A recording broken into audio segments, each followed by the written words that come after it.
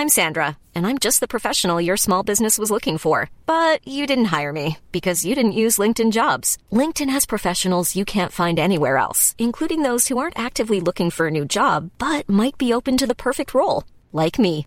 In a given month, over 70% of LinkedIn users don't visit other leading job sites. So if you're not looking on LinkedIn, you'll miss out on great candidates like Sandra.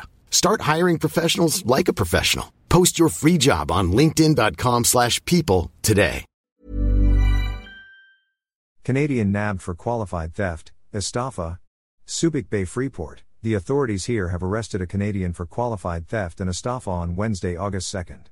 The Olongapo City Field Unit of the Criminal Investigation and Detection Group, CIDG, said the suspect was identified as Gavril Daniel Tadian, a 51-year-old Canadian currently residing at the Subic Bay Freeport zone.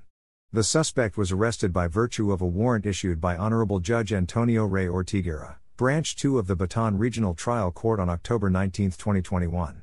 Tadian is charged with estafa with no bail recommended. The CIDG and the Subic Bay Metropolitan Authority Intelligence and Investigation Office conducted Oplan Pagchigis on Wednesday afternoon at Finback Street in East Calayan, Subic Bay Freeport to arrest the suspect. The suspect is currently under the custody of the CIDG Olongapo CFU for documentation and proper disposition. Tadian was also arrested in October 2021 by the Bureau of Immigration, BI, for violation of the conditions of his stay in the country.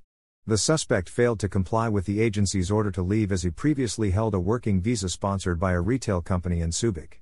The BI cited that part of the procedure is that holders of the Subic Clark working visa are required to leave the country once their visa expires, or if they are no longer connected to the company.